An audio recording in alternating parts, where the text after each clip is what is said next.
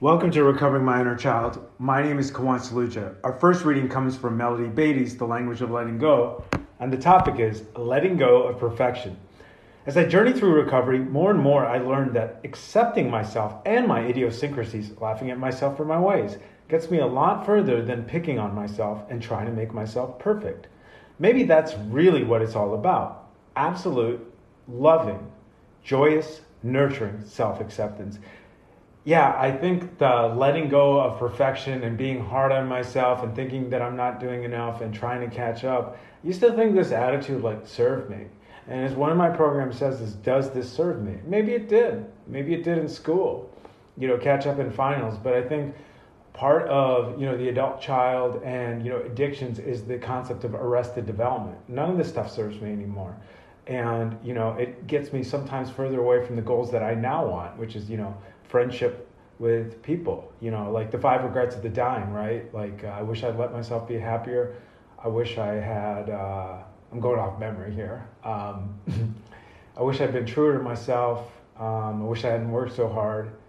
I wish I'd been more honest, I think, with the people that I said, and I wish I'd kept in contact with friends more. So none of it was I wish I did better at this, blah, blah, blah, or whatever. So stop expecting perfection from yourself and those around you. And I think that's where I do a disservice to myself and to others, because I don't think it's, I expect perfection from myself, but, I don't from you, especially those who are close.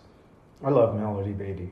We do a terrible, annoying thing to others and ourselves when we expect perfection. We set up a situation where others, including ourselves, do not feel comfortable with us. Sometimes expecting perfection makes people so uptight that they and we make more mistakes than normal because we're so nervous and focused on mistakes. I made my return to tennis 5 years ago, and I'm really creating that as an opportunity to see if I can shut up that inner critic, because when I'm tense, it doesn't work. When I try harder, it doesn't work. It's why I love sports. I love competing. And also, it's I think it's in the inner game of tennis, this concept of system 1 and system 2. Back to the reading. That does not mean we allow inappropriate behaviors with the excuse nobody's perfect. That doesn't mean we don't have boundaries and reasonable expectations of people and ourselves. But our expectations need to be reasonable. Expecting perfection is not reasonable. People make mistakes. The less anxious, intimidated, and repressed they are by expectations of being perfect, the better they will do. Striving for excellence, purity and creativity, a harmonious performance, and the best we have to offer does not happen in the stymied, negative, fear-producing atmosphere of expecting perfection. Have and set boundaries. Have reasonable expectations. Strive to do your best.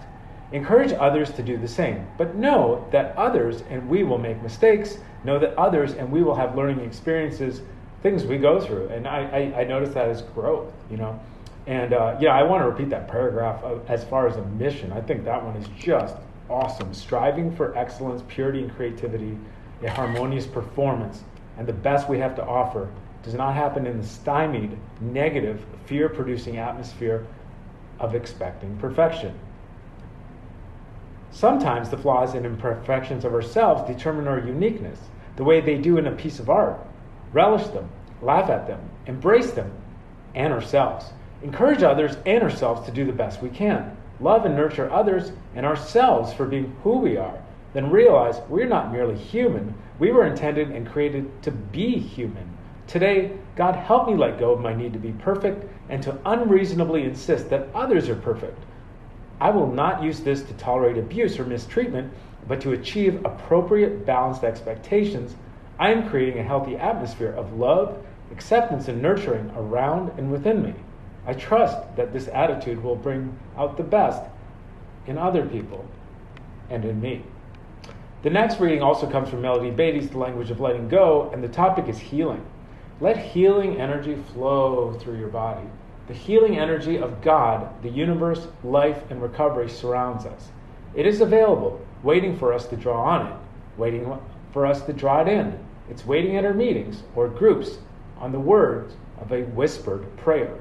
In a gentle touch, a positive word, a positive thought. Healing energy is in the sun, the wind, and the rain. In all that is good. God, I love that. Healing energy is in the sun, the wind, and the rain. In all that is good. Let healing energy come. Attract it. Accept it. Let it soak in. Breathe in the golden light. Exhale. Let go of fear, anger, hurt, and doubt. Let healing energy flow to you, through you. It is yours for the asking, for the believing. Today, I will ask for and accept the healing energy from God and the universe. I will let it flow to me, through me, and back out to others. I am part of and at one with the continuous cycle of healing. Now we move to ACA, Strengthening My Recovery, and the topic is our past is an asset. Our experience tells us that our past can be our greatest asset if we are willing to ask for help and do the work to find out what happened. And I think the willingness to ask for help, both paid and unpaid, this is about throwing the kitchen sink. I did that for a second semester calculus class, and I realized I can do that now. We sometimes wonder how differently we could have turned out had we had been raised without the problems of alcoholism or family dysfunction. Yeah, that's like a painful question to look at. I don't really believe in a lot of the personality tests because I think that they've been distorted by trauma. But when I look at like the Enneagram 5, I think that's who I would have been. I mean, I think that's a guideline. And I think the StrengthsFinder, Clifton based, I think that one is interesting too because it puts your strengths in order. And I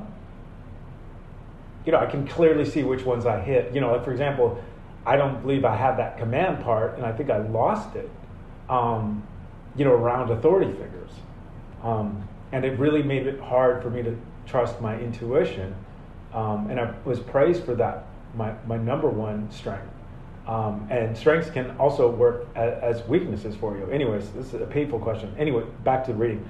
We sometimes wonder how differently we could have turned out had we had been raised without the problems of alcoholism or family dysfunction. While it is normal for us to consider what ifs, we know that when we work through the abuse and hardship of our childhood, we can come out to so much better on the other side. And I think that's the big thing, is just to realize there was a lot of emotional abuse, a ton. But what can possibly make our past an asset, right? I'm interested. I will be reading this to figure out. In recovery, we see that all we've been through provides us a unique opportunity to look deeper at our lives than we might have otherwise. We take on the task of untangling the web of our history, knowing that greater peace will result. We revisit old wounds so that we may finally heal the hurt and better understand our thoughts, feelings, and behaviors today. We are able to reclaim our inner strength and learn from our struggles. In ACA, we don't do all of this work alone. We may have been alone as children, but now we have our fellow travelers. We hear them share the same pain and see the wisdom and knowledge they have gained in their own recovery. The same wisdom and knowledge is becoming part of who we are also. I might also understand writing is like a prayer and clarity for me. And, I think clarity is power. On this day, I recognize that my past provides a unique opportunity to grow in self-actualization. I look forward to the continual wisdom recovery offers. As they say, more shall be revealed. And the next topic is a painful one to look at: shame and blame.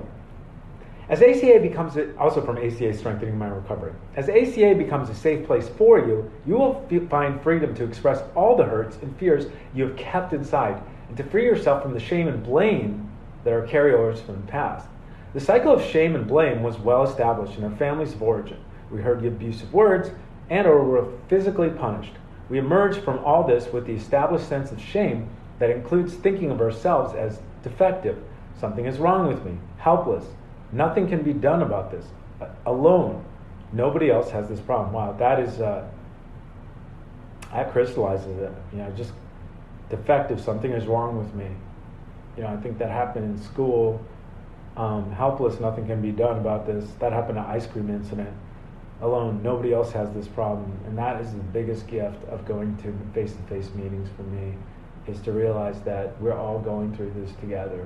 It's I think, like, with me and my thoughts and like a vicious inner critic who it's a daily, the dark side will be there, but I do have some tools, both in and out of the rooms, outside help, as they say. But that one has clearly been addressed. As adults, some of us found that if we shifted blame to others, we could hide our own sense of shame. I think this is sometimes when the shame gets so much that's when I project, and that's when it comes to people near me. Some of us may have lashed out with extreme anger, not knowing where it came from, or used perfectionism, pride, people-pleasing, which generates resentment, and approval-seeking to cover up our sense of shame. Some of us fell victim to addictions. In ACA, we come to appreciate that there's nothing wrong with us, that meetings, a sponsor, and consistently working the steps, the maintenance steps, cannot overcome. I'm starting to become a believer in this. Shame and blame give way to an understanding that we make mistakes, but we are not mistakes.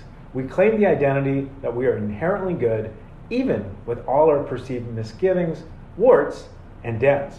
On this day, I will use my courage and honesty to break the generational bonds of shame and blame.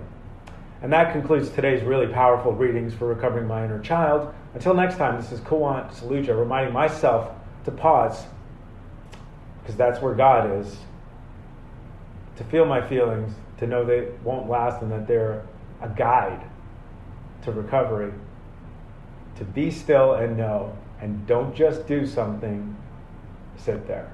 That last one, I think Bob Roth in the Transcendental Meditation that he puts up every day has been really helpful. Until next time.